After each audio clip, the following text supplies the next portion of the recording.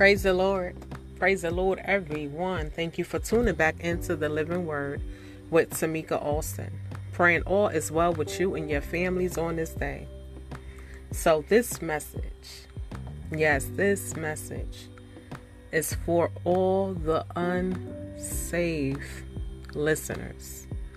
The ones that occasionally go to church, occasionally read their Bibles. Glory be to God. But we know we have to have a relationship with Jesus Christ. We got to acknowledge that Jesus died for us and rose again on the third day so we can have life and more abundantly. Hallelujah.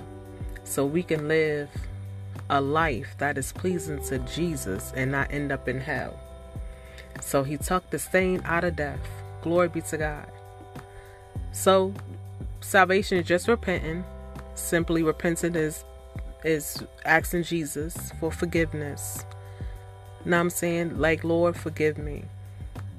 Forgive me for all my sins, known and unknown. Forgive me for doing things my way. I no longer want to do it my way. I want to do it your way, Jesus. So that's step one. Is first you have to repent. You got to ask for forgiveness. Step two is to get baptized in Jesus' name. The old man have to die, and that's your death. Is through baptism. When you rise, you're a new man. Glory be to God. Step three is to join a Bible-based church. And the only way to be taught you have to be taught the word of God. And how to be taught? You have to be taught by a pastor.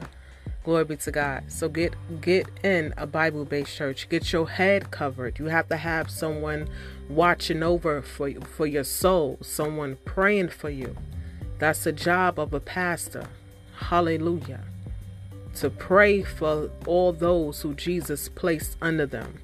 To watch their souls. That's what they do, to watch our souls and to teach us and to train us. Glory be to God. So we got it. Repenting, getting baptized in Jesus' name, and join the Bible-based church. And I know they have someone there that will take you under the wing, that will help you. Glory be to God as you grow in Jesus. Hallelujah. Welcome to the family. Glory be to God.